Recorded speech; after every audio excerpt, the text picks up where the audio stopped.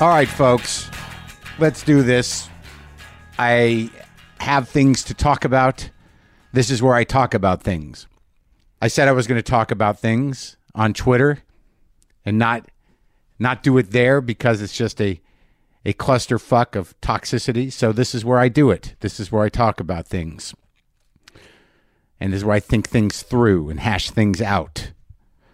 Obviously, I'm referring to my friend Louis C.K.'s admission that he did some vile, inappropriate, hurtful, damaging, selfish shit. Some sexual misconduct. Some awful behavior. There was a report in the New York Times. Obviously, you know about that. And then a day later, Louis copped to it. And copped to it late. But he did it. And he's my friend. And it's a difficult position to be in. Because I certainly can't condone anything he did. There was no way to justify it, or there's no way to defend it. There's no way to apologize for him about it. There's no way to let him off the hook. But there's a lot of concern about, who knew what, when. How'd you guys let this happen? Everybody knew this. Everybody knew that. Everybody was in on it. It's not true. Sadly, I knew what most people knew. There was a story out there, I guess going back several years, that there were unnamed people in the story. It took place in a hotel room in Aspen. It was always out there, but then it would pick up momentum at different times, and I would ask him about it. I would say that this story about you forcing, these women to watch you jerk off. What is that? Is that true? He goes, no, it's not true. It's not real. It's a rumor. And I would say, well, are you going to address it somehow? To handle it? To get out from under it whenever it shows up? He goes, no, I can't. I can't do that. It'll give it life. It'll give it air. And that was the conversation. The other incidents, how would everybody know about that? One thing that people don't quite take into consideration is when people do shameful shit. They do everything they can to hide it. They, men, women, children hide things for years that they're ashamed of. And if they have to keep doing it, then they keep hiding it from their friends, from their husbands, from their wives. People engage in shameful shit, and they keep it hidden until they get caught. That's what happens. The real problem is that female comics have been hearing about this stuff for a while. And there was no place where they could go with that information. And I know some of them. And I know Rebecca Corey, and she couldn't tell me about this. There was no place for them to go with these stories where they felt safe to tell them. And it's fucking sad. So when it comes to believing women, I want to believe women, but in this particular instance, there was no one named in that story. There was no place for women to go tell this story. There was no women attached to it. I didn't know their names until Friday. So I believed my friend. It's just that the environment enabled the dismissiveness of it. How do I put this? The work environment, the social environment makes it difficult for people to come forward and be heard, to be listened to be believed, and for action to be taken around that. It is pushed aside. It is dismissed. It is framed as an annoyance or an embarrassment. It is used against people. It is used as a threat. That is the structure that exists in life. So how do we get that power structure in check? The big step is empathy. Something I've had problems with. Empathy. When you have man brain, or when you are not capable of empathizing properly with women, which I don't think a lot of men are, and I'm not going to speak for all men, but I can speak for myself. To find that empathy, requires some sort of vigilance. It requires, really being, not just listening to someone's story or listening to something someone says, to actually put yourself in the place of another person. That requires a little work especially if you're doing it in a work situation, in a situation where there's a power dynamic, in a situation where you're not even seeing a person, you're just seeing a woman who is there to receive your garbage or to be used as a sexual object or to be diminished or condescended to or dismissed or pushed aside with your own selfish needs and desires. It's hard to understand that power dynamic is real and it exists, because things have been the way they've been for a long time. Like my friend Sovereign said to me, she said, what it comes down to is that no one should be asked if they want to see your dick when they walk into work. That, just thinking about it like that should open up an entire window of empathy to what a lot of women have to deal with every day walking into toxic male work environments. It's just a bubbling undercurrent. If it's not overt, it's an electrical undercurrent that has always run through society. So that's the way things are set up. And now when you talk about comedy, that world is a goddamn free-for-all. It's a Wild West show. Is it a boys' club? Yeah, I guess it is. And in terms of my own experience with that and looking back on it, when there are women comics, I'm like, I think women are funny and they've got to be able to fight it out. There was no safe space created for women. There was no special treatment given for women. And then it was just sort of like, if you can cut it, if you can make it, if you can rise up out of this garbage that is the comedy scene of what I came up in, then you deserve it. What you didn't take into consideration is all the fucking obstacles that they're up against aside from just that. And my friend Lori Kilmartin actually wrote a very nice piece in the New York Times about that. That, yeah, that was the way I thought. That's the way guys thought. I know a lot of, most male comics respect female comics. And they say, well, she was able to do it. Well, what we don't really, I think, know is just how much bullshit they have to deal with on top of just figuring out how to get on stage and do comedy. They have to deal with all of us, all of the male bullshit that every woman has to deal with in every work environment. There just is no HR department in comedy. There's no place to go to have grievances. It's stacked against you. If you got a male club owner and you got a dude that they're trying to make into a big comic and, he says something or does something or assaults somebody, it's always brushed under the rug or, hey man, don't make trouble. Don't embarrass everybody. Don't embarrass yourself. That is the way it is, and that is not correct. And look, I'm guilty of it. I had a show of my own on television for 4 years. I didn't have a woman writer on that staff. I didn't make that happen. I had one woman director. In comedy, I don't know really what goes on in most clubs anymore, but there is an imbalance. And also just the idea of changing my mindset or anyone's mindset about women as business. I mean, I'm on a show right now where I'm almost the only man. And it's pretty amazing. And it's a lesson that I'm learning, for the first time in my life. I'm 54 fucking years old. And I'm surrounded by women in a work environment. And it's not a problem for me to behave. And it's not a problem for me to respect and appreciate and have boundaries and be in awe of the people I'm working with. I don't know that it ever was necessarily a problem with me, but I certainly have been a toxic male presence. I've been a very toxic male presence in my life. I think I operate now at maybe a 30 to 25 to 30% toxicity level, but I've certainly been up around 90 in terms of being emotionally abusive, insensitive, angry, selfish, compulsive, and completely without empathy to the power structure that exists between men and women. I mean, God knows I was in 2 relationships with women who started out as fans. I married one and I was engaged to another one. And I didn't fully understand that dynamic. To me, it just felt like, well, this works out because they like me and they get me. So my appreciation or respect or understanding of women was relatively limited to my expectations for a very long time. And it's better.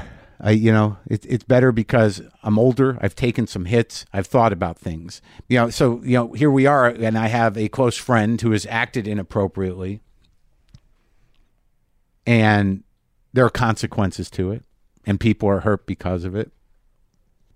What do I think about now? About this specific thing, about this power dynamic that just sort of goes unspoken or unappreciated. And I'm not speaking generally, I guess I'm speaking for me. That, because I'm a self-involved person or I'm a selfish person, do I not recognize it in my own life? I don't in a lot of ways. And it was odd because, when you start to drift as a man into that zone of like, I don't see what the big deal is. Just jerked off in front of them or jerked off on a phone. They could have left. They could have done this. They could have done that. He asked, it's not illegal. Yeah, but it's gross. It's creepy. It's massively inappropriate. It's potentially traumatizing. And I had to and I haven't talked about this, in order for me to access my empathy, it has evolved over time. And if you listen to the podcast, you can hear it happening. I think we all have the capacity to do it, but I was sort of empathy deficient in a lot of ways, not just to women, just to people in general, because I was so consumed with my own self-hatred and my own bitterness and my own anger that I just couldn't see past anything. And that sort of slowly started to erode, my lack of empathy, and I re-engaged over time from doing the job that I do, which is listening to people. But this particular thing of the power dynamic and feeling frozen and incapable to speak or act in a moment that is, profanely inappropriate or something that you do not want. That's one of those things where, a dude will say, will you just leave? Why didn't you just leave? What is it about that moment of paralysis? And I thought about a situation I don't really think I've talked about publicly. And obviously this isn't about me, and I'm not comparing myself to women in any way. I'm trying to access the empathy and the understanding of this implicit and malignant age-old power dynamic so I can grow and help change things. Yeah, this is obviously a fucking massive, turbulent learning moment for men if you choose to take the education. But going back years ago when I was in college, I had a professor, a philosophy professor. I guess I was 18 or 19 years old. And, I really wanted to be smart. I really wanted to be an intellectual person. I really wanted to, to be thought of that way. And I wanted to have the goods to do that. And I took this class, and it was way over my head. I couldn't wrap my brain around it, but I liked the teacher a lot. This guy was a big, tall dude, big curly mustache, very powerful figure, very witty, intelligent, understood things, good dresser. He's just a powerful, impactful guy. Had a lot of impact on me.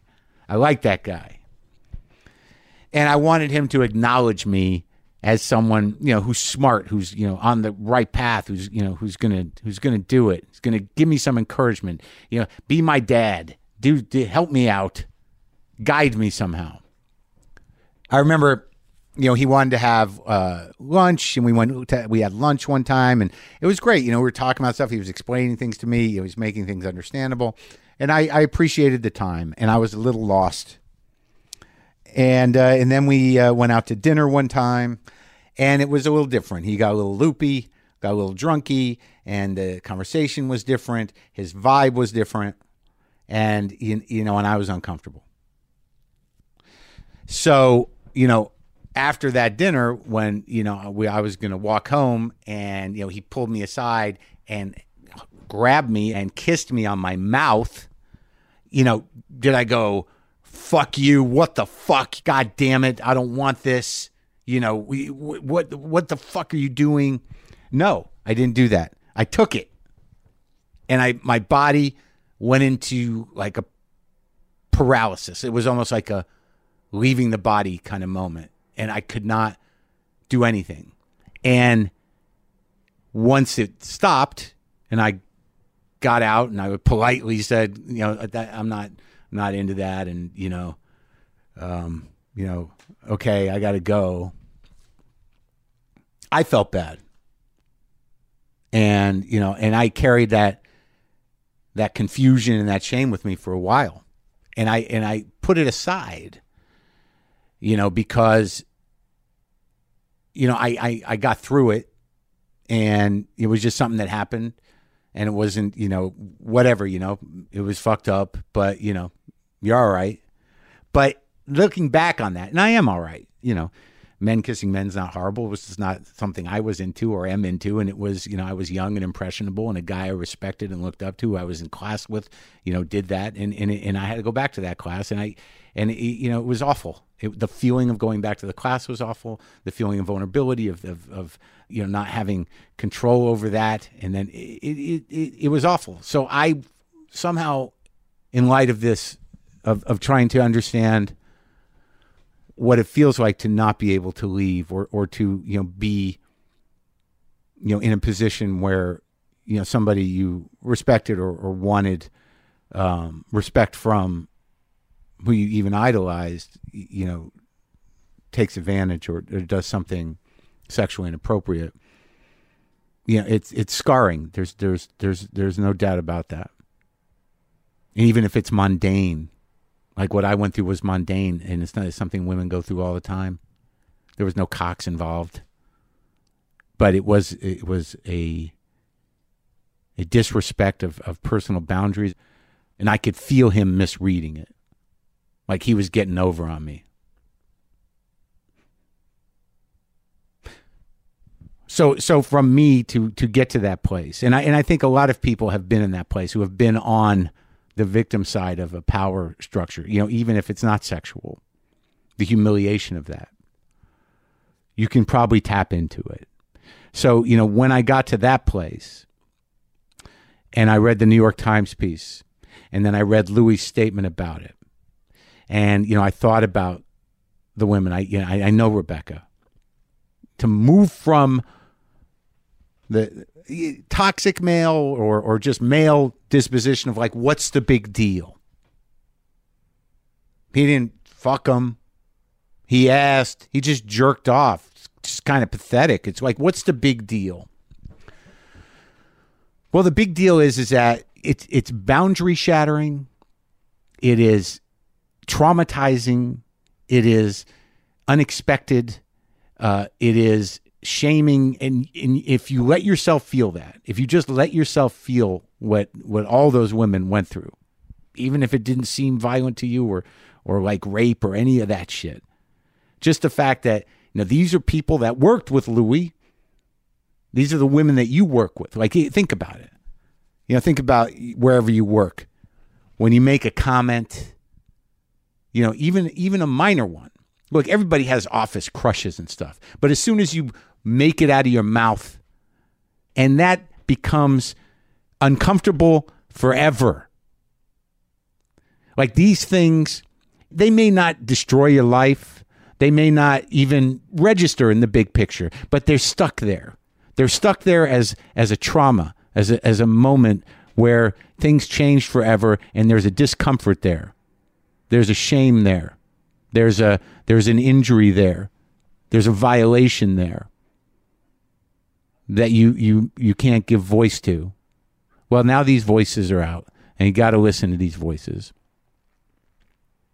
And you got to understand that. It's respect. And the way forward for us, in all workplaces, in life, is to make sure that these voices are heard, and then they feel that they can be heard. And look, like, everybody has made mistakes. Everybody has minor or major transgressions in their life. And I believe that everybody is capable of change. And I have to believe that. If you can't change, if you don't feel like you're changing quick enough, you can behave. You can know enough to behave. And then maybe you'll change. Most people who have a heart and a mind, know when they're doing shameful shit. Get help, because the more secrets you keep, the more malignant it becomes. And look, I hope this hasn't come off as any sort of apology for anything. I'm disappointed in my friend. He did some gross shit, some damaging shit. And people are like, well, how are you going to be friends with that guy? He's my friend. And, it's like, now he fucked up. And, he's in big fucking trouble. So, well, what am I going to do? I'm just, I'm going to be his friend. What do you want me to do? I mean, it's probably the best time to be his friend when he needs to make changes in his life, and I can learn from it. He can learn from it. I hope, but look, I know obviously that what I have to say here in more than how many characters are on Twitter now, isn't going to please everybody. People are going to be mad about something. I understand, but I mean, my only hope is that it helps somebody look at themselves somehow differently and look at the situation in a way that's proactive. It's about, the struggle to be better people and make the places we live in and the places we work in function better for everybody.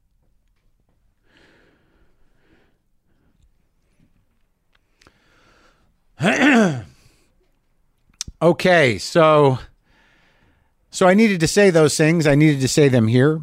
I think it was the place to do it. And now we're going to do the show. I have a show here. I've got Kim Deal of the Pixies and The Breeders, interview we did a bit ago. And what else? I should tell you that my friend, my buddy Jeff Ross has a Comedy Central special premiering this week. This isn't a paid ad for it. I just wanted to let you know about it because when he came on earlier this year for the 800th episode, he was talking about it, and it seemed like a very ambitious bit of business. It's called Jeff Ross Roasts the Border. And it premieres this Thursday, November 16th. He went from a border town in Texas into Mexico to interview and roast the people who are living through it down there. Undocumented immigrants, law enforcement agents, dreamers, lots of people. It was an eye-opening experience for him, but it's very timely, and I know the whole thing was really close to Jeff's heart, so check that out. I'm amazed that he pulled it off. I'm glad he pulled it off. When he told me about it when he was on the show, I was like, how are you going to do that? Well, he did it. Also, I wanted to let people know who follow this show that Buster came back. Buster Kitten came back. I'm sorry if you hear people out in the hallway. I'm in a hotel room in Seattle recording, and I can't really tell them to shut up. That would be weird. It'd be wrong to just open the door of a hotel room and go, I'm recording in here. That would make everybody uncomfortable. But Buster is back. He actually came back after being away about exactly 2 days. It was at night. I was in my garage. I was talking to Darren Aronofsky, and it became sort of a theme of that conversation. When we post that, you'll hear it. Where's Buster? And then Buster showed up. It was great a great end to that story. And I grabbed the little fucker and I brought him in the house and I told him never to do that again. And cats will listen.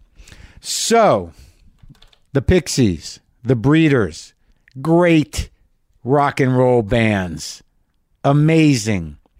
I'll tell Kim this. I do tell Kim this. I'm going to talk to Kim Deal, and it was sort of a big deal because I was a huge Pixies fan for most of the records, and I was a big Breeders fan for all those records. And it was Boston oriented. I remember them coming up in Boston. I think I missed the Pixies, but I kind of knew. I don't know if I missed them or they were too early. But I knew people that Kim knew. I worked at a restaurant with one of the Breeders who went on to be Belly with Tanya Donnelly. Throwing Muses were involved. Anyways, it was a thrill to sort of talk about that stuff, go back to Boston a little bit, talk about the Pixies, talk about the Breeders, and actually have Kim around. She is a rock goddess, and I'm going to talk to her, and you're going to hear it. Kim will be playing with the Breeders here in Los Angeles at the El Rey Theater tomorrow night. And the Breeders have a new album coming out next year with the full original lineup, so keep an eye out for that.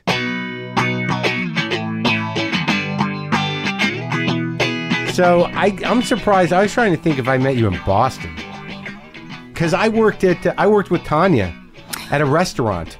Oh, you're kidding. No. What restaurant? Edibles. I don't remember that. It was up in Coolidge Corner. Oh, now she's a funny lady. Yeah, she was. I think she was with the Throwing Muses then, and she worked there, and some other musical people worked there. I don't think you'd know anybody, but must have been when I was in college. So it was like 86, maybe. I think I moved there in Boston, 85, maybe. And I think I might have known her then, 86. Right, because I was like, when did the Pixies really break? I think we started playing. I'm pretty bad at this stuff. Yeah. Because I don't remember, I remember it happened after I left. That's what I think. I left in 87. What do you consider breaking? Well, I mean, I didn't go to a lot of rock clubs because I was probably doing comedy at the time. But I remember seeing Buffalo Tom. I remember seeing the Throwing Muses. I remember seeing a band called Joe. I remember, but I didn't remember the Pixies being around. Were you guys doing a lot of the clubs? Did you do the Rat and shit? We did the Rat. We did Chet's Last Call. We did Jack's. Chet's Last Call. We did TT the Bears. TT the Bears in Somerville. Yeah. Yeah, right there. Yeah. Central Square-ish, Cambridge. Right. 1988, Surfer Rosa. Oh, see, that's so confusing for me. We recorded it probably in 97. 87. Fucking shit. Yeah. 87. Yeah. And so that means you were around. Come on, Pilgrim came out in 87, maybe. And then that means we recorded it in 86, probably, which means then that I probably moved to Boston in 85. That might not be true, though. Okay. All right. Why does it not have Come On Pilgrim on the record listing? Well, Come On Pilgrim and Surfer Rosa were import only. Come On Pilgrim is a mini album that 4AD put out from our demos that we recorded with Gary Smith at that studio that they own. It's great. We're both losing our memories. It's awesome. I guess it happens now. Man, what's it about called? The same age. How are you going to edit this about us just trying to remember things? No, I think it's great. And I'm not going to Google anything anymore. I'm just going to let us struggle. It had a few syllables in it. Yeah. A few of them. Yeah. I don't know what that would be. Yeah. And it was in a place, I just moved to Boston from Dayton, from Huber Heights, Ohio, which is a tiny little suburb of Dayton, which is a tiny little city. So I moved into the big city of Boston. What was that like? That was 85? Something. That's what I'm going to stick with that. 85, 86-ish? Yeah. Well, okay. So I'm just saying you were probably just at the cusp right there. Right.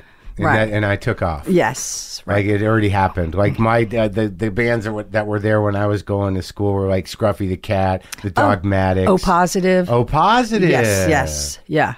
Del Fuegos. Sure. Yeah, that was before us. Remember the Channel? Yes, of course. Yeah. I saw James Brown at the Channel. It was kind of sad. Oh, really? Yeah, because it wasn't a big enough stage, and they had carpeting on the stage, right? And he couldn't do his stuff, so it was kind of late in the game for James. Yeah. And but yeah, sure, I remember the Channel down by the water. Yeah. But you grew up all in Ohio, though. Mm-hmm. Born in Ohio? Born in Ohio. And raised in Ohio. Raised in Ohio. My family come from West Virginia. All of them do. My brother even. Yeah. He's 18 months older than I am. He was born in West Virginia? Yes. All of them come from West Virginia. Yeah. From the mountains of West Virginia. The hills? Would you call them Appalachian? Yes, they are Appalachian hillbillies. Absolutely they are. Mm-hmm. They are, really? Yeah. What's your brother's name? Kevin. So there's three of you? Yes. And your twin sister. Yes, that's right. Yeah. So my mother had three children, 18 months and younger. So that was hard on her. She reminded me. Why did they leave often. Virginia? West Virginia? Yeah. My dad went to the Korean War and then got a GI Bill, and then he went to school on the GI Bill for mathematics, and then he moved up to Wright-Patterson Air Force Base in Ohio, married my mother, had my brother, and they moved up to Dayton, Ohio, which was a big Wright-Patterson Air Force Base, and was hiring, and he was a physicist. Wow. So he worked at Wright-Patterson Air Force Base, and he worked on the down pilot, he worked on radar, he worked on heat imaging. Wow. He worked on and you knew, and he would tell you all this? Were you up to No, he speed? didn't say anything about anything. You had to learn. He hardly talked. Later? He never talked to you? No, really. How'd you find all that out? Later. I remember his retirement party we went to, and they did this thing with a heat imaging thing, and I asked why, and somebody uttered Dad worked on something like that. So that's all I know. That's all you knew. It was all the retirement party information. Yeah. Yeah, he did a lot of important work for the military. Yeah. Yeah. Exactly. Yeah. Yeah. But he couldn't tell you? Did he talk about anything or just not about work? I don't know. I don't think he was very talkative. No, he liked to sit down with his paper, with his newspaper, and it would be one of those, Dad. But my mom was a nursery school teacher, so she was, it was, did you have a dad like that? And there were two of you? Yeah. Three? Yes. Going, Dad. Yes, So, yes, pretty much, yes. It seemed like it, yeah. Yeah. But he was good. My dad wasn't home. No, my dad was a doctor. He just wasn't there. Oh. And he'd show up very late, and occasionally I'd see him on the couch eating ice cream. And then it was just like, hey. And then... And then, on weekends he'd yell. He'd on weekends there was yelling. And then later there was crying. It was a full arc. Yeah. Yeah. That's nice. Yeah, it was exciting. Yeah. So when did you start playing music? Well, we do have a tape recorder of me and Kelley when we were like 4 years old, and my mom with a super hillbilly voice still, because she hadn't lost it all, but she's got this little 4-quarter-inch reel-to-reel. Yeah. Dad must have set it up for her, and she had us singing into the microphone, sang. And we sing this, me and her, Kelley sing Secondhand Rose with the English accents and everything. Yeah. So I do, and we're in pitch. It's amazing to hear. It's like, wow, that's pretty good. So, and I even cough the way I kind of cough now before I start saying, and like I'm 4 and I do that.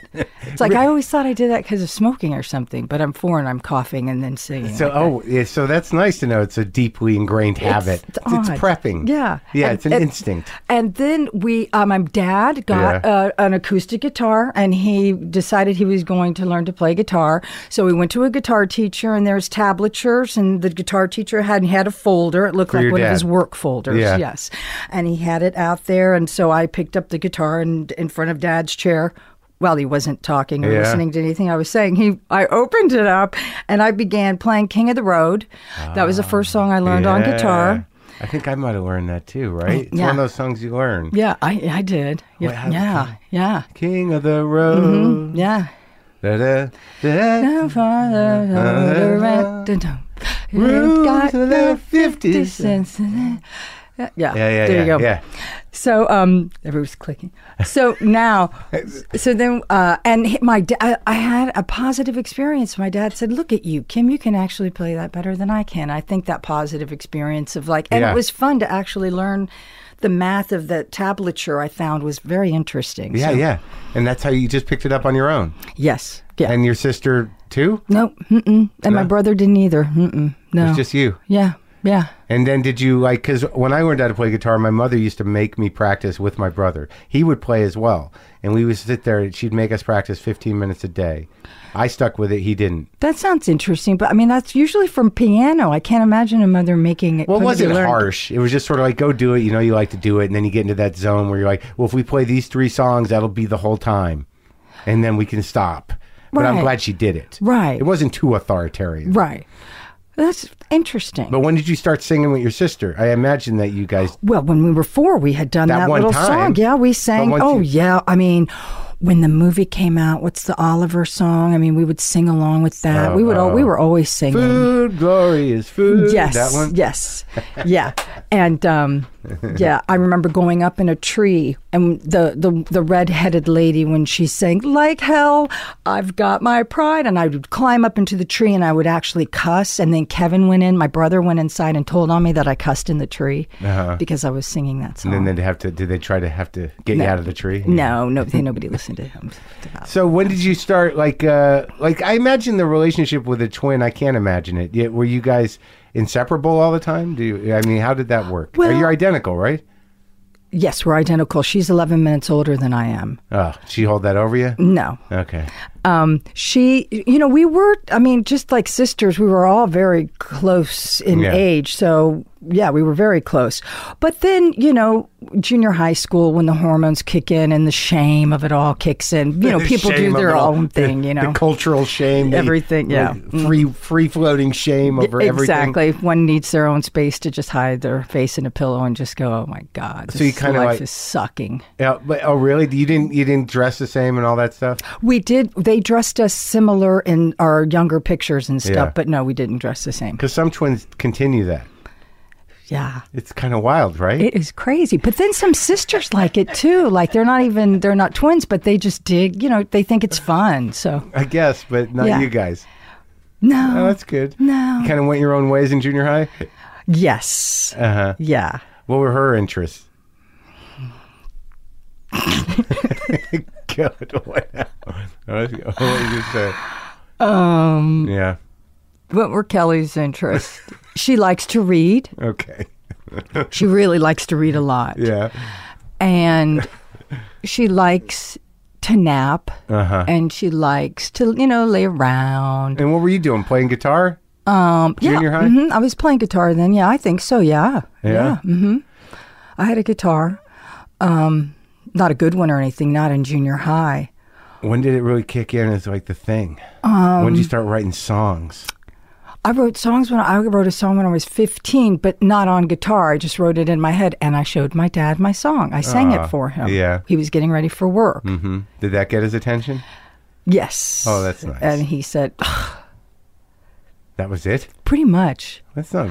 It wasn't a positive experience. It was like... It's very dismissive. It was the same sort of experience. It's the same thing I got when I was like high on cocaine, and I came to my dad when I was like in my 30s, and I had drawn a diagram about how the world will never know physics, because I had a diagram with a circle and a dot in the middle of the circle, and I was telling him high on coke. Oh, it's a good time to talk to your parents. To my physicist father. Yeah. That it will always be unknowable because we never are able to actually look outside because we're always involved. Yeah, one of those things. Right. How'd that go over? Same as the song that I sang when I was 15. Did he know you were on sort coke? of thing. Did he know you were blasting? I have no idea. Hopefully he did. I used to call my mom when I was on coke all the time because I was always so positive and no one could bring me down. So I'd call her up and she'd go, "How you doing?" I'm like, "Great! Everything is great. I feel so good. I'm having the best." I just sit there. She didn't know. My son's a creep. I just wanted her to think I was happy. It's his best time to call on coke. I don't think she ever caught on.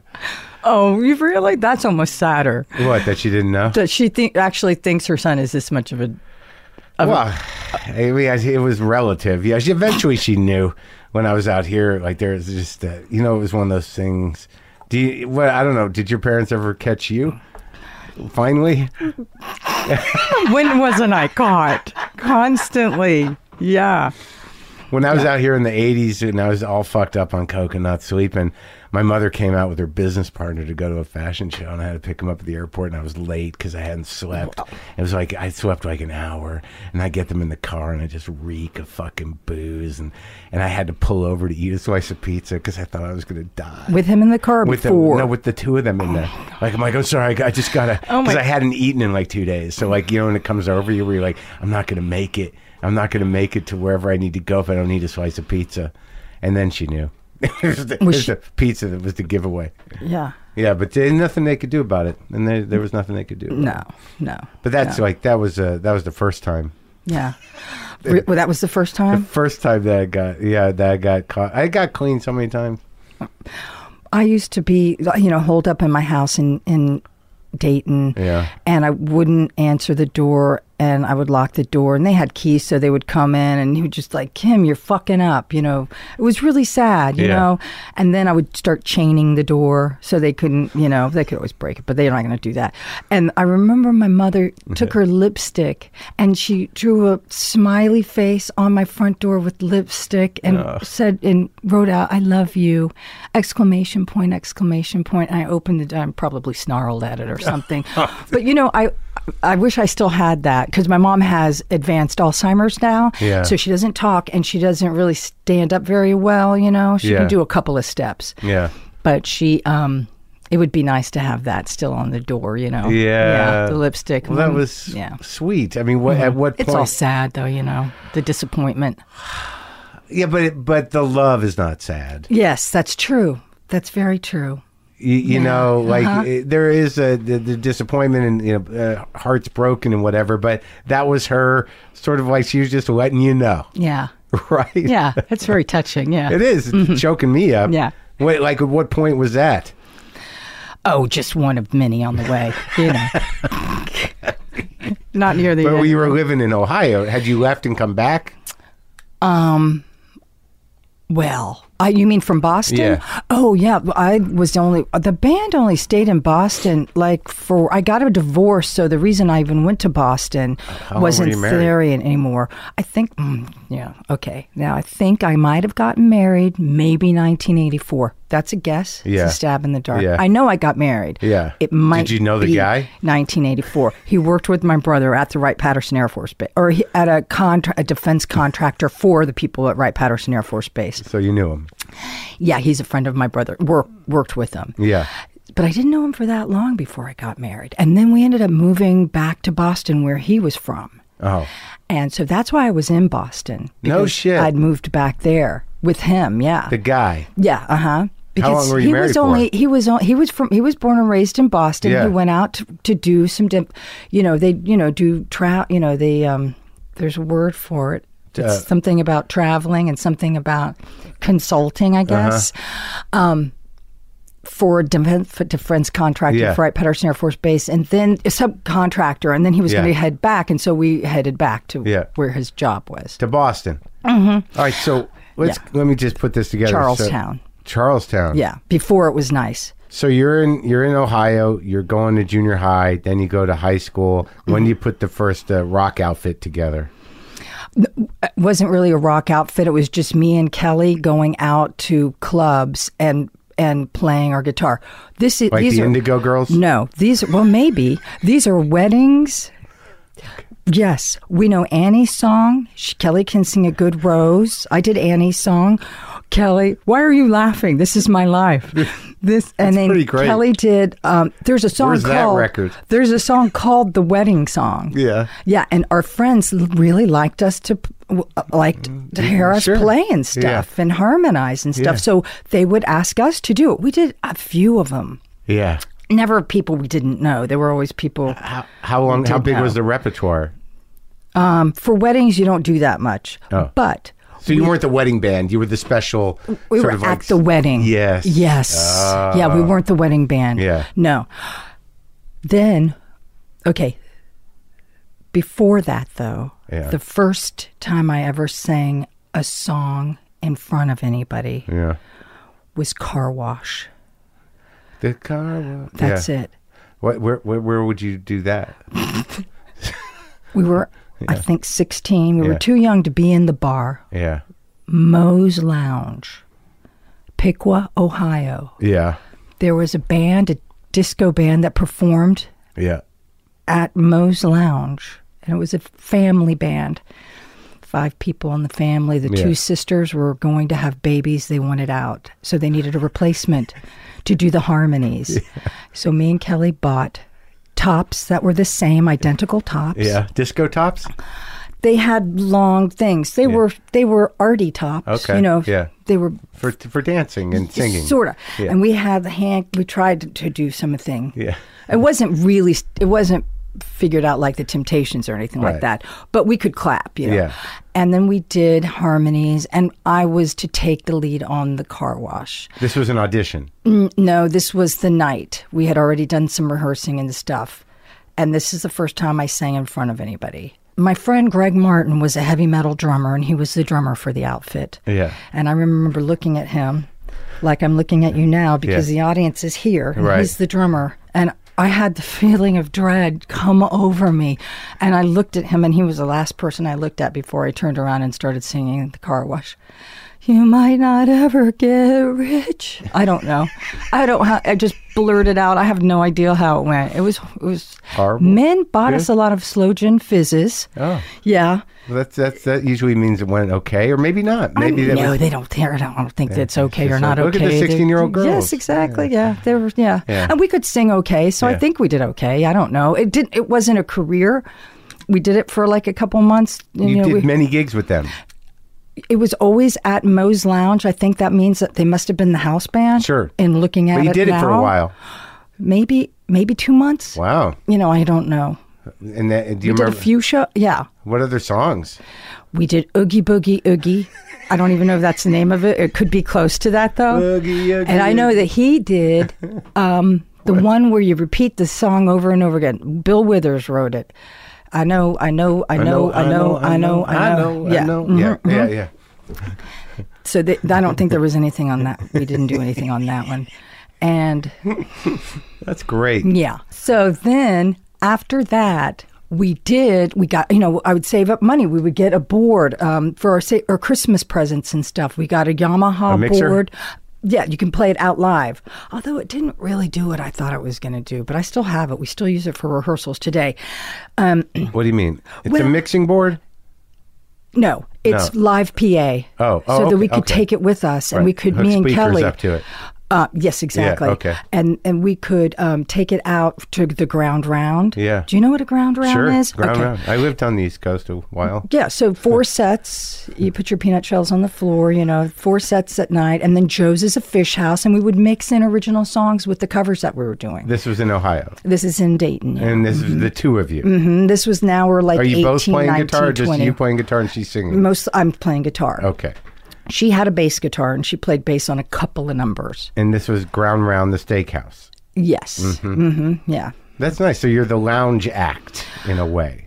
Oh, this was more sort of, I don't know if it was loungy as much as it was like Loggins and Messina-y. Oh. Sort well, of. no, but I mean, that was, you were in the lounge part. You were in background music. Yes, It definitely. wasn't a show. That's right. It's like the two girls over there. 4 sets a night. You Yeah. do it for the background for ambience. Now, right. are there recordings of this No, it was before phones.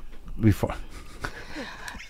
Why'd you just cross your I'm thinking God above. no recordings of it? Yeah, no. So this is in high school. This is in high school and right out of high school. So Yeah. this was, yeah. Okay, so when do drugs start folding in?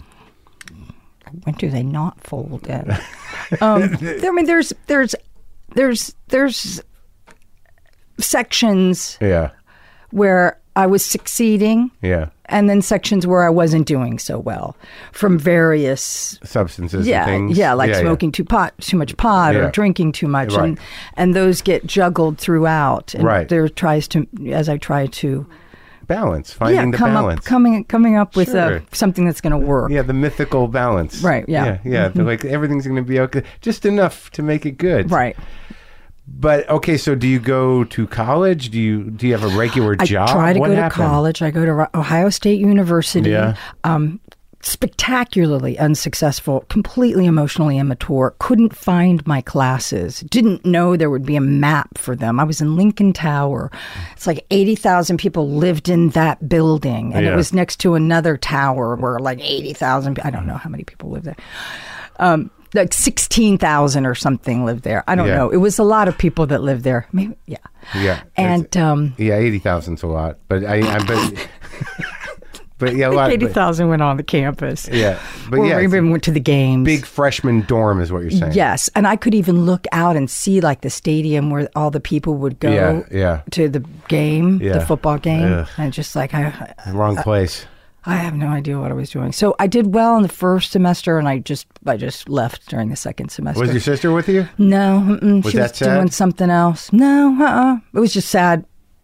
Not because she wasn't with me; it was just sad. Yeah. But I took a French class my second semester. I didn't speak French. Yeah. But I don't think you're supposed to take a French class in college if you don't speak French. I didn't. I don't know if that's true. I did that because I had to because it Did was you? a requirement, and I tested out of it. I claimed to be too stupid to learn a language because there was a language requirement for the liberal arts degree. So you didn't test out of it; you tested under it. That's right. Yeah, I did not know how to speak. I was not going. It was not working Now, for me. see that's brilliant. I don't know how you did that. But they offered you this incompetence test. It was a very embarrassing thing, but I just couldn't study. I couldn't fucking deal with. I couldn't do the studying. I couldn't find anything. I liked school. I graduated with honors. I enjoyed it. I did too, but I don't remember doing a lot. Right? Did you know what a TA was? I didn't know what a TA was until decades later. What's a TA? It's a teacher's assistant, right? Oh, I remember them saying something about a TA in college. That's what they do? They help you? Oh. Yeah. So did you finish at college? No. Oh. No. You did good in high school, though. Yeah. You went to a lot of colleges? I did go to a couple of them. I went to Wright State. I didn't graduate. I went to Sinclair Community College. I didn't graduate. Now, I did go to Kettering College of Medical Arts, and I graduated it. It's a 2-year associate degree, and I enjoyed that very much. Run by Seventh-day Adventists. Yeah. Yes. What was the degree in? It was medical technology, and I really liked that. Did you get a job in that after that? Yes, I did. I enjoyed it very much. What was it? What is the job like? Well, I mean, what was the job? Well, back in the day when I was doing it, you stand in front of the culture counter and the smack machines, and you get these samples, and you just feed the samples of serum or blood through the machines. Yeah. But you also plate microbiology. Yeah. That was cool, and there was a specific bacteria that smelled exactly like juicy fruit, and I liked that. The worst one was the not the stool samples. The worst one, and not the sperm. I used to count sperm to see if somebody would be infertile, but the worst was the sputum, because you had to go to the cheesiest part of the specimen and get a swab and then plate that and see if anything grew out of it. And then you throw some antibiotic discs on it to see what it might be resistant to, and then you wrote the report and sent it to the doctor. How long did you do that for? A few years. I really enjoyed it. But then I ended up moving to Boston. Because of your husband, who you loved? Yeah. Well, why'd you get married? I don't know. A lot of people ask me that. I did the same thing because you felt like you had to. I cried all the way down the wedding aisle. He's a nice guy. You cried all the way down the wedding aisle. Sobbed. My dad walked me down. I sobbed all the way down. It's horrifying. Fucking poor guy. I don't know why I did it. How long had you been with him? 4 months. Oh, really? He's a great guy, and he's got a wonderful wife I've met. And they got a nice family? Yes, I love his family. It all worked out. I love his family. It's so sweet, and they love me. Yeah. It probably worked out for the best. Yeah, and whenever we go play Boston, he always comes. He always comes to the show, and I know his kids. Yeah. Mm-hmm. Yeah, I'm sure he worked out best for him. Yes, it totally did. Completely. Whatever happened, you did him a favor. Yes, definitely. So there's no disrespect in that. None, yeah. But that's how I got into Boston, though, yeah. And so, but that's like, and how did you get involved in the rock scene?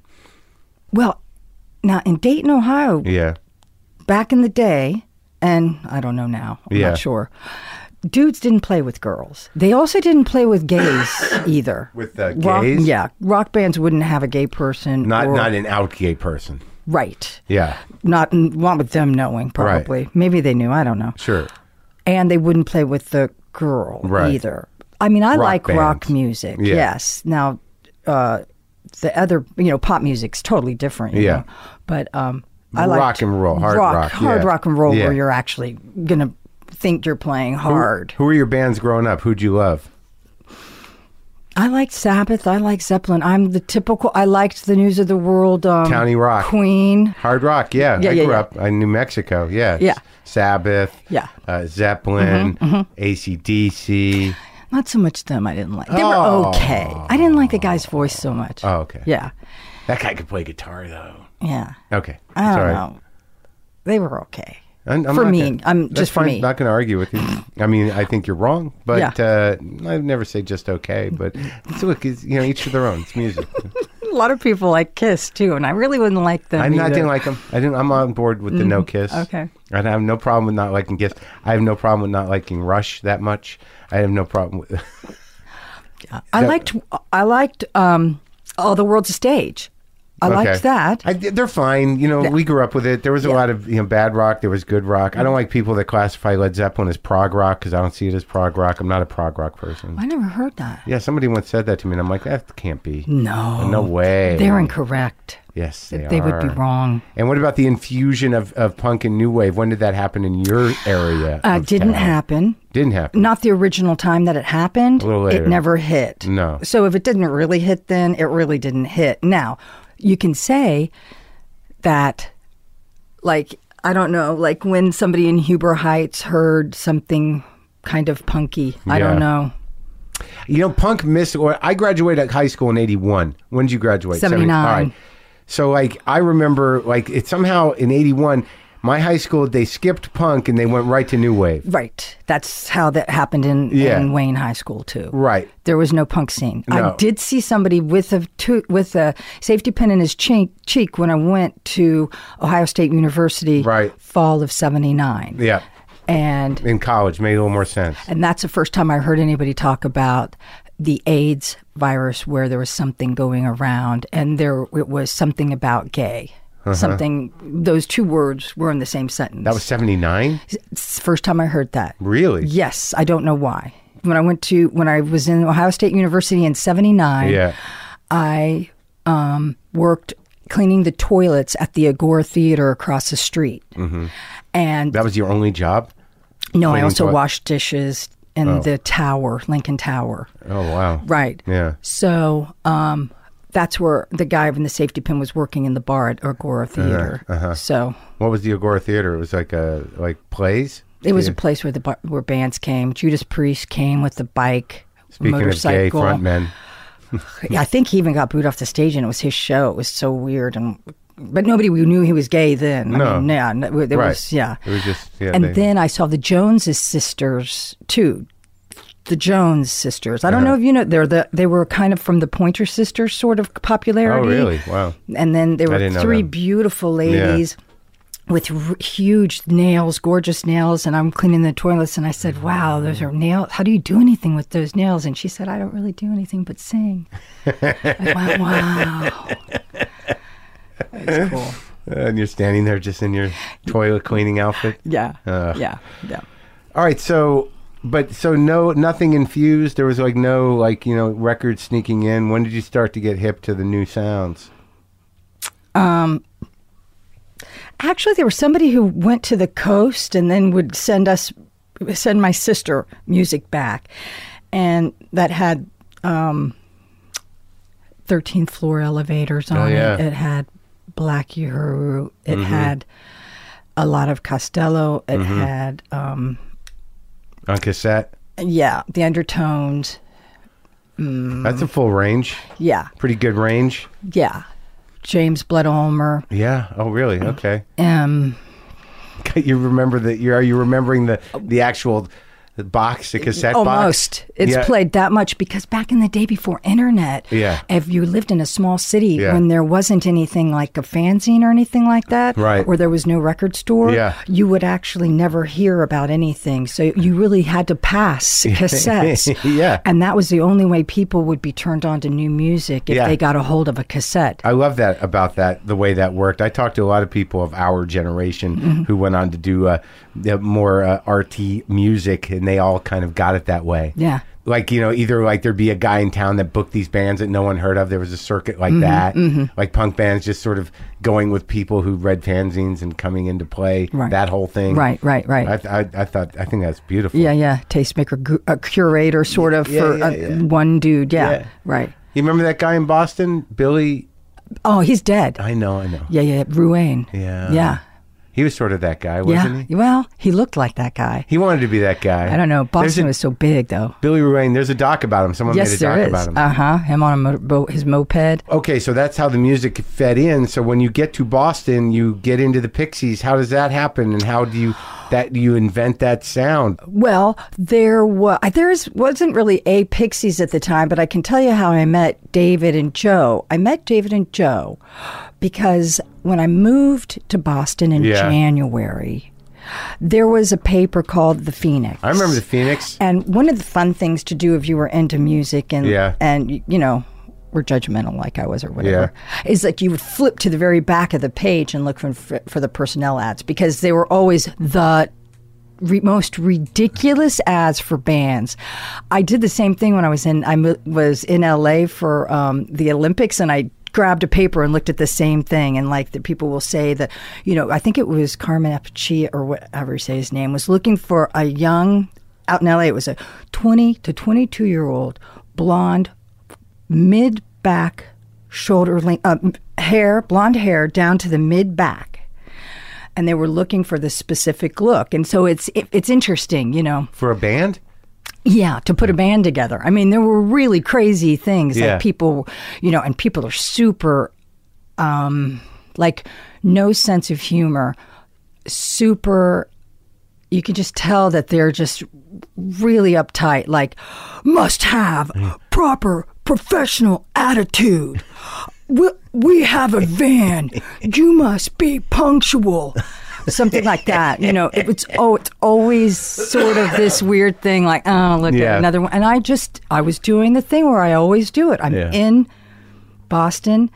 I mean, I had a studio back in my house. I had an 8-track, half-inch Tascam. In Ohio? Yes. And I had my own studio. I made my own cords. I soldered my own cords together. I had a patch bay, an MXR 32 band equal, my solo music.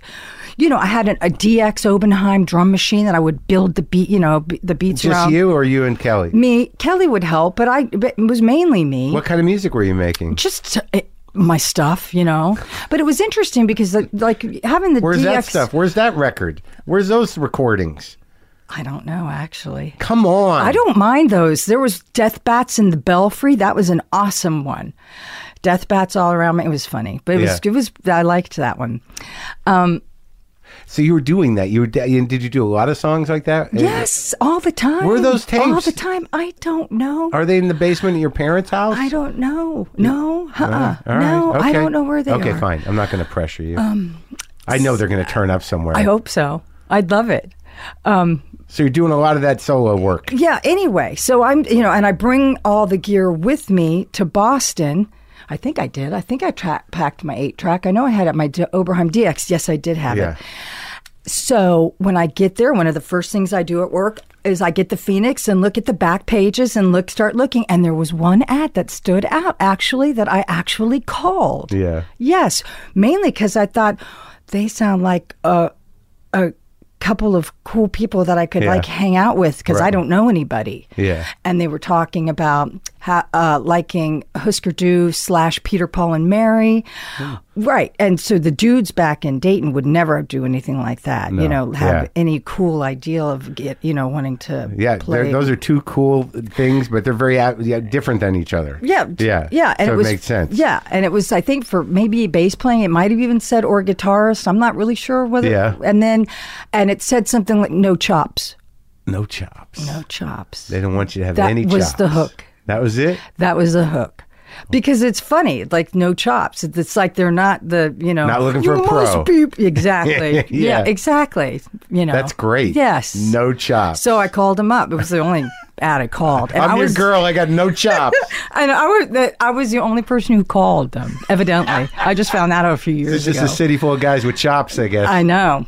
People can get very, very, in the personals, they can get like that. I think in real life, maybe not. That's so beautiful. Much. Yeah. I love it. No chops. That's so then a tag. And I visited them in their apartment, Joe and Charles, and they didn't have a band or anything, but it was nice to meet them and stuff. And what happened?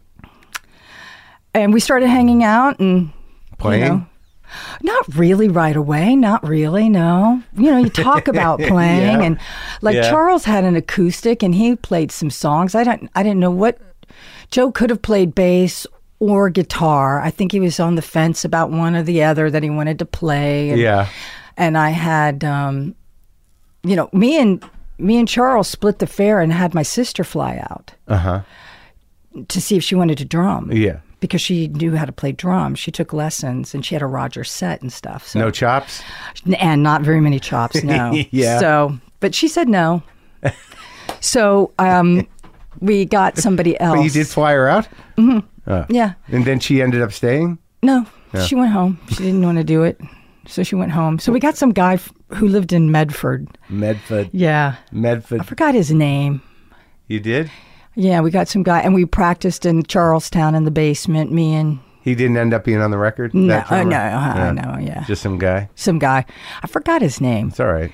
Yeah. Anyway, we practiced with him for a while, and then he quit. He didn't think, I think he didn't think we were rock and roll enough, actually. You know, because Charles was doing a lot of acoustic and stuff like that, and we were, had a bit of a, So what was it that the process of sort of making that sound and making those records? I mean, I guess it's a hard question to ask because they're so unique, and it seemed like all of you were, contributing to it. It didn't seem like it was single-handed in any way, right? Yes, sir. Do you like those records? Those first couple records? Yeah. We practiced a lot. I mean, then my husband had worked at Radio Shack when he was younger, and he knew a guy there, David Lovering, and had worked at Radio Shack too. I met David. He came to the wedding reception, so called David and asked if he wanted to come and play with us, me and David and Joe, and he said yes. And then he kept coming back. He's the drummer, and then he's the drummer that we're playing with, and now no we chops. have. He was probably, out of all of us, had the most chops. But he has a great story where he tells where one of the first gigs he ever went to when he was playing live with his other earlier band was that he had brought one pair of drumsticks to the show. Yeah. And that one of the sticks fell through the stage and he only had one stick for the rest of the show because he just didn't think to bring a couple. Another set? Yes. It's pretty funny. Yeah. So those bands, it took how long for that to start to wear down? What? The relationship of the Pixies. Oh, let me see. Well, we did Come on Pilgrim, Surferosa, These are Doolittle. such monumental records. Yeah. They're so good. Yeah. And then it turns to garbage. Well, it really didn't at first. I mean, the bonds became looser. It started kind of that way. Yeah. I mean, one of the reasons I did Pod was because me and Tanya were hanging out in Boston, and I love that record. Yeah, that's great. Thanks. So I know that Kristen was pregnant at the time. Yeah. So she wasn't playing. Kristen Hirsch. Right. Throwing Muses. Right. I'm doing that to make sure people know. That's great. And then Charles went on a tour on his own as a solo artist, going out and touring. As Black Francis? I don't know. I'm not sure. Okay. And so he wasn't around either. So me and Tanya would play together, and Ivo, the owner of 4AD, that guy called and said, "You guys have songs?" I go, "Yeah, we're playing together. We can have a song that goes from beginning to end. We've got a few of them. We can make more." Yeah. He said, "Because let me have you hear the demos." And so we made demos and sent it to him. Then that became Pod. And that became The Breeders. Yes. And that name is from where? I liked it because I thought it was funny that gay people thought it was disgusting. Vaginas were disgusting. And it's just interesting because, there's a whole group of people who have their own kind of intolerance and they find something, gross. Yeah. Because you hear all the time guys think that, being gay is gross. And then they got, breeders. Right. Gay people think women Breeders are gross. Yeah. Or whatever. Yeah. Or just babies and pregnancy and all of it, and it is kind of gross. So, but it's the way it is. Yes, it is. It is. It's natural. So that's where that comes from. Breeders. Yeah, and I like horror movies too. So I'm partial to that name anyway. Because is that the name of a horror movie? The Brood. Oh, The Brood. But there was a Breeders a few years ago. Yeah. Mm-hmm. And so you and Tanya did that first record. Mm-hmm. And it was, who else was on that? Josephine Wiggs, who's a bass player now. And she was on the first two records or all of the records? She was on Pod, and then there was an EP called Safari, and then Last Splash. Yeah. Yeah. Safari's great too. Yeah, 4-song EP. Yeah. And Who's the she's on the violin new player? one. The violin player was in a band called Ed's Redeeming Qualities in Boston. I remember Ed's Redeeming Qualities. That was the What's her violin name? player, Carrie Bradley. And she played a lot with you. Yes, she played on Pod and a little bit in Safari. And then she ended up moving to San Francisco, and we recorded in San Francisco, so she's on Last Splash as well. Right. She went on tour with us during the Last Splash tour. Isn't it nice having a 2013. violin player on stage? Oh, it's so nice. It really classes the joint up. It sure does. Her playing does, yeah. That's it does. great. Yeah. So what's the relationship with Steve Albini? You know, I had him in here. Yes, he texted me after he was done with you, and he said, I said some really nice things. He said you're the real deal. She's a real great musician. She's a real right. He just He out of everybody. That's a guy that's recorded everybody. You're the one. Yeah. Yeah. What do you make of that? Well, I love him, don't I? I do. I love him. Yeah. I love Heather, his wife too. But did he do Last Splash, or he did the other three? He did the other three. He did Title TK as well, and he recorded some of Mountain Battles and a lot of solo stuff that I do. I do with him. Let me understand the relationship with it. And Amps. He did with the Amps. I couldn't find that fucking record online. Yeah. I wish I had it. I want it. Yeah. Now I got to go to the record store and find it on vinyl. I think it's out of print. Of course it's out of print, but you can go dig for that shit. I got a bunch of been buying records lately. Yeah. Why don't you reissue it? Yeah. Okay. Who is that on 4AD? Yeah, 4AD, yeah. Why it's vinyl time again, Kim. Yes. Get him on it. Yes. And there's a Bob Pollard song on there that I didn't know about. There is. He had two. I went down with him. He wanted me to produce their next record. He's an Ohio guy. Yes, he is. I didn't want to produce their next record, but he said, I love your guitar sound. So I said, well, why don't you use my amps? So I drove down to Easley in Memphis with my guitar amps. And I don't know. And he had two songs that he wasn't using, so I took one piece out of this and one piece out of that, and I put them together. Oh, okay. Yeah. You liked them. I like those two sections of those two songs. Well, what kind of guitar amps are you using? I was just using Marshall's the JCM 900, the 900s. Yeah. You just like the way they break up? Yeah, I do. Yeah. So talk to me about the relationship between you and a producer, or Albini specifically, because everybody loves that guy, and he's a real purist, and he's a real kind of analog, hands-on dude. Mm-hmm. What is it like that? What is that? How does that work, man? Because I'm not clear on it. Right. Help me out. Well, the thing with Albini that is good philosophically, what's cool about him is, here's the same thing that's cool about him and that's hard to work with him. Yeah. If you suck, that's the way you're going to fucking sound. Yeah. Because you suck. Right. And that's how you should sound.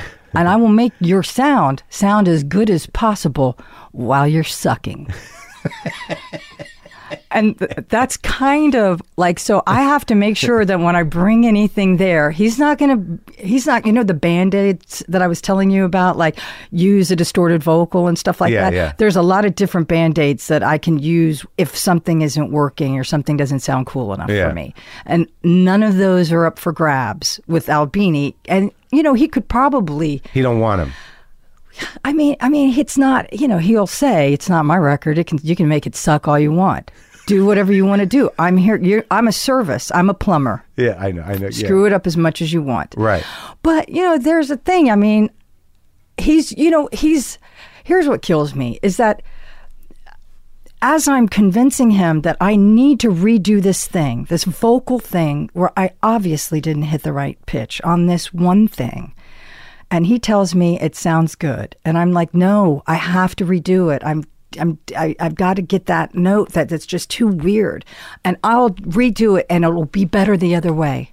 For whatever fucking reason, it sounds better the way he said it was. Uh-huh. And that's what kills me every time. He's always right. Uh-huh. Yeah.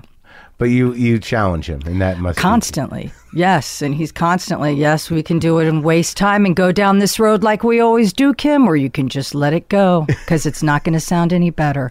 No, we've got to fix it. Okay, let's do it. That's what. Yeah, that's pretty much what it is. Did he record the new one? He recorded a bunch of my solo stuff, so I've been working with him a lot.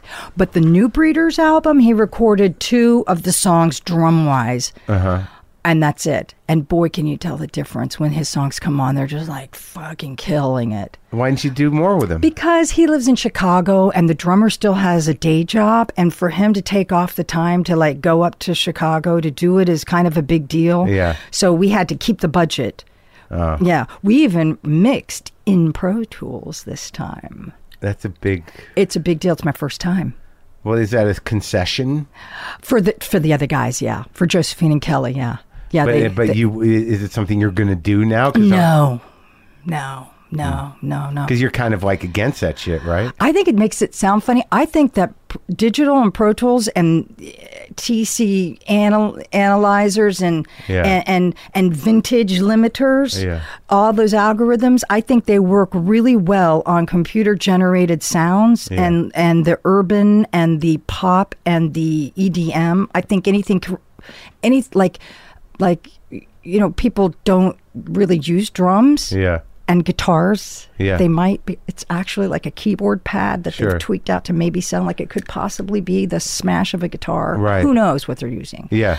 But I think all of that stuff sounds good in a Pro Tools realm, and it's all great. But I think it's. You mean if it starts in fake land, it's you can use any other sort of fake crap on it, and it really just sounds great.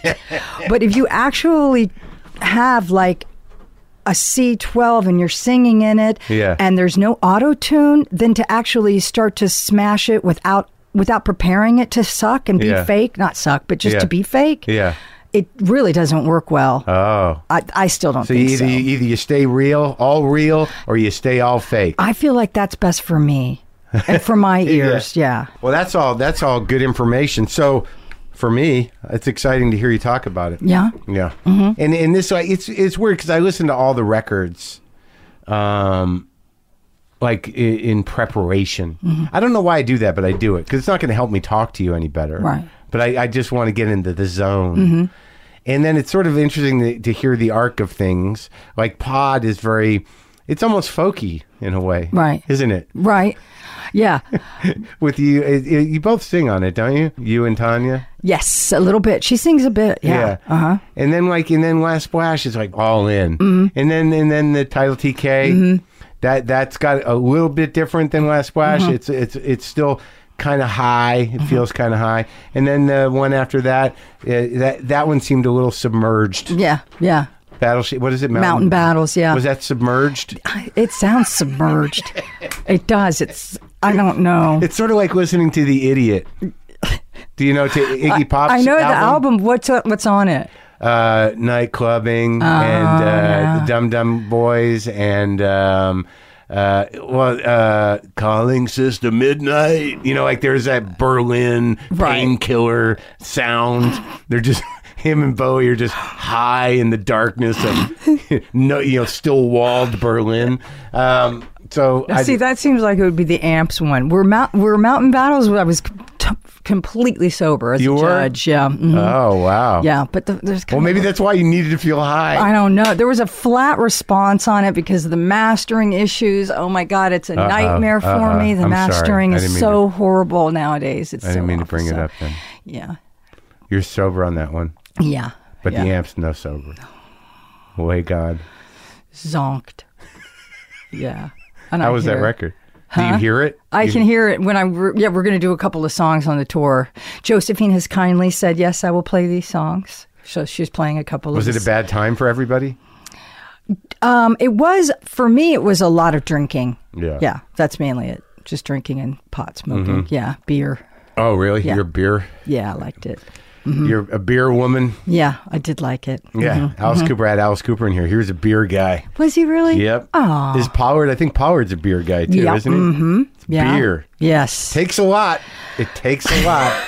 When there's no way to hide your alcoholism when you're just a beer drinker and you're showing up at places with a case or two. Yeah, it's a lot of work. It really is. Well, so how long you been sober? My last drink was in 2002. Wow. Yeah. Mm-hmm. Congratulations. And last time I smoked pot was in 2002. Really? Yeah. Mm-hmm. So... Mm-hmm. I had some back pain, some back issues, so it kind of, I went wonky for a little bit there, but on now... the painkillers and whatnot? Mm-hmm. It starts normal, and then it's like... That's always what brings people... That takes people out all the time. Yeah. Yeah. Well, good, man. It's great. Yeah. You feel, and how's your sister doing? She's doing really well. Yeah? Yes. So she's going to tour? You guys are going to tour? Yes, yeah, we're touring. So this is really the original Yeah, this is the lineup. 4 of us, yeah. Mm-hmm. No Tanya. No Tanya, no. They just reissued that Belly record, I think. The second I one, think maybe. so, yeah. Star or something like Yeah, that. they reissued Star. Yeah. Did you know she won a Grammy? I didn't know that for the longest. Like, I just noticed that. For It's what? Like, Jesus For Christ. Star? Yes. I didn't remember. She is a Grammy winner. Huh. You worked with a Grammy winner. At a restaurant. Yes. I hope she's doing all right. I listen to Throwing Muses sometimes. I listened to a couple of their songs recently, and it's really great. Isn't it? Yeah. Hate My Way, I really like. They used that for American Horror Story, the first season, and it was very effective. Wasn't It that was great really when just cool. out of nowhere they're just going to use your song and you get the publishing? You're like, sure, I'll take that money. Yeah. Well, it's great talking to you. I'm glad you're well. Thanks. Did we Nice cover talking to you, everything? too. Do I have everything? I wrote a little bit of a sheet here, but I guess, oh, yeah. Well, we talked about that, the real and the fake. That was sort of getting into that all wave thing. Right. Yeah. It wasn't supposed to be a thing. I mean, it really wasn't. But then all of a sudden, people thought of it as an all-wave technology. It's like, Well, no, the concept became like you were ahead of the curve on it, right? That there is a competition. There are people that believe all analog is better. they're liars. Why? No, nobody does analog. I'm sorry, nobody does analog. Except for Jack White on occasion. He actually might do analog, actually. He does, yeah. He might. Yeah. Actually, yes. That's his trip. Yeah, but think how zonked out somebody has to be to actually I mean, you're going there to think about it. Like, people that you think are analog aren't analog. Nobody does analog. It's no You can't do tape, is what you're saying. No, well, you can use tape like an analogizer. Yeah. You can throw your stuff through tape and then have it caught on a computer later on to actually. right. But that's not an not analog all analog. recording, and nobody cares, and it's all good. In the end, it's fine. However, anybody wants to get their stuff up, and in the end, when the speakers play, it really doesn't matter. You should go do one of those live to acetate things down at Third Man. Yeah, I saw that. They're okay. They're hit or No. miss. No, They're hit or miss. right. It's like there's something about really recording something over a couple of shows. Like some of those straight to acetates that he makes where it goes live to an actual plate. Yeah, that was cool. And then they had the sand ball, the sand. Oh no, not that thing. Right, that's the 1920s thing. Yeah, he does that's shows. what I just saw. Oh, no, that's kind of interesting. I mean, no, you don't need to do that. But he'll record regular through a modern mixer. Yeah. But go right on to the make acetate during the Right. show, but Yeah. not with the. That's pretty cool. It is cool, but if there's a hiss or buzz, Oh, you mean it's gonna be on there. like regular album, like Yeah. regular acetate? Oh, Yeah. yeah. Uh-huh. Yeah. Yeah. But no second tries, no do overs. Right. Yes. But, I like, think there's- they keep it. I think that we were going to do that. It's like, well, we keep the rights to it. It's like, oh, okay. Oh, really? Yeah. Oh, right. Yeah, I think so. Because like the Ultimate Painting one, I swear has a buzz, like through the entire record. What's Ultimate Painting? Their band? Oh, I never heard of them. They're pretty good. They're kind of Velvet Underground. I Kind never heard of them. of feelies Ever. like. Really? Yeah. Oh, Yeah, they're good. They're pretty good. You don't keep up with the new stuff? well, I guess not. I don't remember a lot of There's a people lot, talking man. about. There's a Ultimate lot. Painting. Maybe no one's talking about them. People send me a lot of records, Oh, Kim. yeah, I bet they they send do. me records. Yeah. But I do like them. And I'll show you their records if we go in the house. Okay. Thanks for talking. Thank you for having me.